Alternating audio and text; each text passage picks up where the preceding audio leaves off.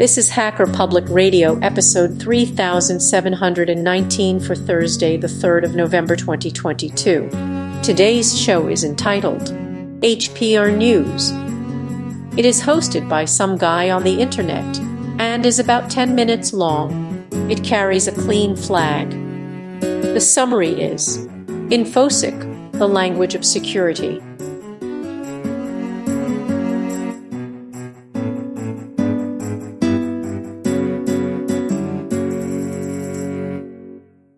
Hello and welcome to another episode of Hacker Public Radio. I'm your host, some guy on the internet. I've made some adjustments to the news with Scotty, and I'm going to be calling it HPR News. That way it's a little bit more in line with the branding. It's still early days and I'll be making more adjustments to it, trying to figure out what feels good and what not. But this segment I'll call InfoSec, the language of security. Our first topic, typo squatting. What is typo squatting and how do scammers use it? The attack known as typo squatting uses modified or misspelled domain names to trick users into visiting fraudulent websites. The heart of this attack is domain name registration.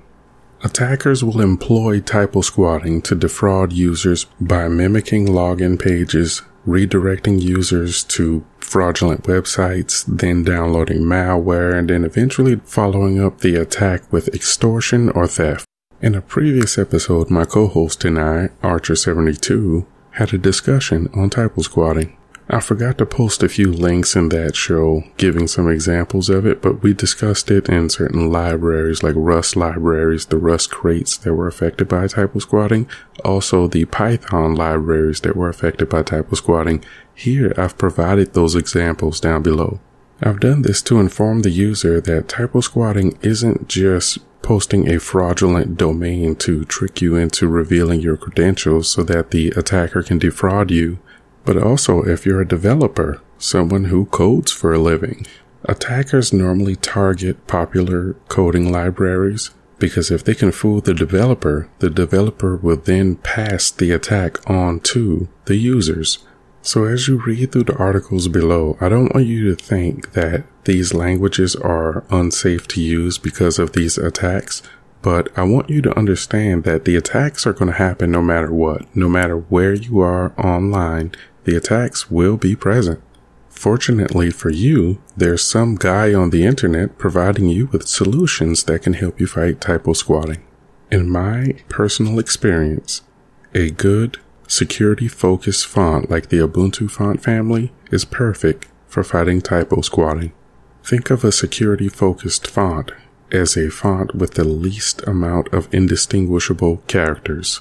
What I mean by this is, some fonts will use the same character model for multiple characters, where the character data is different, but the model is identical to other characters. For example, if you have an iPhone, open your phone, go to a web browser, or just pull up the keyboard and type in lowercase l, capital I.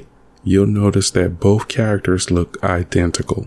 In other fonts, like the Liberation Sans font, if you open up LibreOffice and just type in a lowercase l and a capital I, highlight, and change the font to Liberation Sans, the models are technically different, but visually you can be tricked into believing they're the same model because they're slightly different. Attackers rely on this resemblance in order to prey on users. Another method of fighting against typo squatting is using checksums. Checksums will allow users to check the integrity of a file once downloaded. So even if the file appears to be the exact file and it looks and spells the same, if it's been modified in any way past what the developer who originally created it or packaged the file, it will show up in the checksum. Most freedom-based operating systems like Linux and BSD comes with this capability built in. So you basically open up a terminal, generate the file's hash, compare it with what the developer told you it should be from the website or wherever, and if it matches, it's good. If it doesn't, it's probably been tampered with. When combating typo squatting with websites, DNS is also a very good measure. Setting up Pi-hole is basically the extent of my knowledge on DNS, so you may want to check some other articles if you wish to self-host your own DNS, but Pi-hole has some wonderful documentation available for everyone.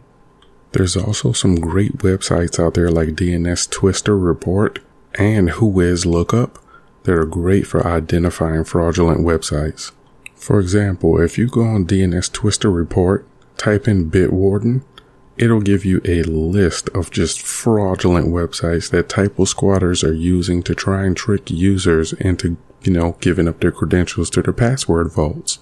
Using a tool like DNS Twister Report is a very good practice for users. You'll learn more about the common typo squatting techniques used against you by visiting DNS Twister and just looking up certain websites that you visit frequently. The Whois lookup is also very important because a lot of these businesses, like the legitimate ones, will register their websites for multiple years. The DNS registration for multiple years. But a fraudulent website normally only registers for like 1 year. Having only 1 year's registration time isn't enough to call you a fraud, but it's something to look out for. Self-hosting your own DNS may even give you the ability to use like community-based block lists. Something like CrowdSec. Now, last but not least, your password manager is your best friend when fighting against typo squatting because you store the valid links in the password manager, so you never have to worry about misspelling a link. You'll have the valid link, the credentials, and two-factor all in the password manager. That takes us directly into the next topic, two-factor and multi-factor authentication. First, let's talk about authentication. This is the process of verifying the validity of something, usually your username and password.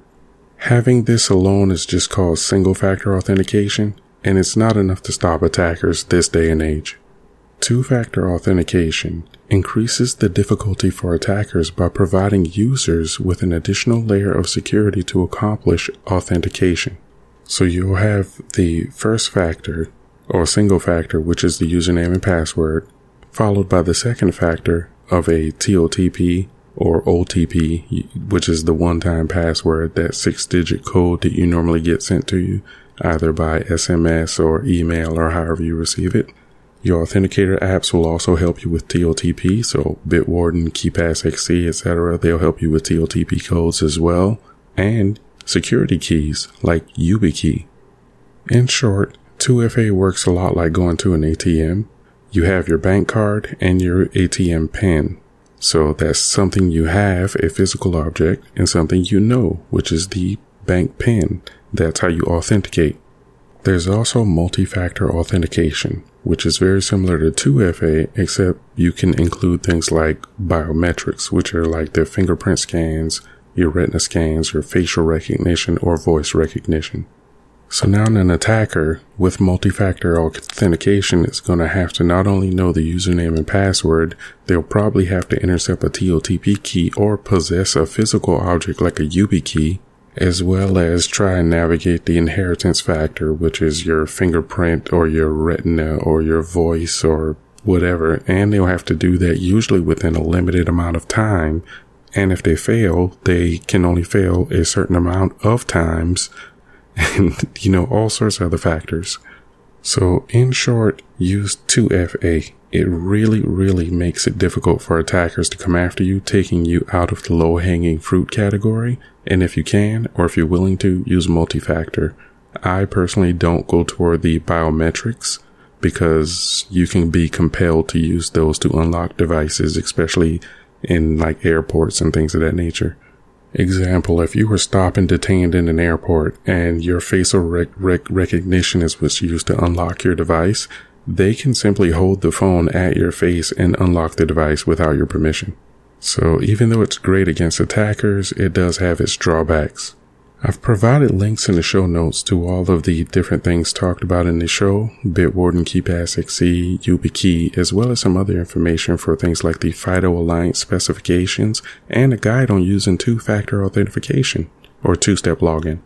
I imagine one day with all these different security layers that we're constantly employing to fight off attackers, we'll one day have like 1,000 different measures that we'll have to employ.